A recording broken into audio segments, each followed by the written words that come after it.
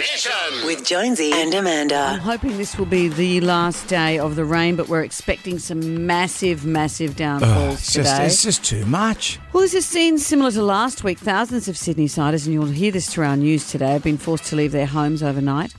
Georges River, Picnic Point, East Hills, Warwick Farm, Moorebank, Milpera, Lansvale, Holsworthy, Georges Hall, Chipping Norton, Sandy Point, Pleasure Point.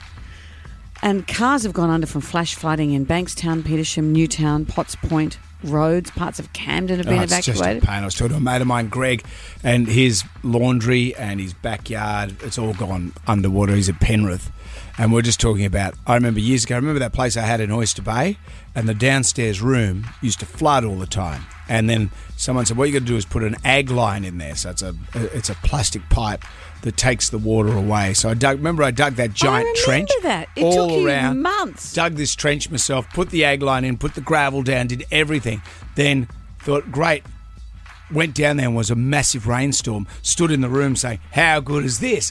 I fixed this. And then my wife said, and what about all that water there? And it pretty much just flooded again like it always did. It's like I did nothing. Well, why didn't it work? I don't know. Maybe I should have got a plumber. Maybe you should have got an arc.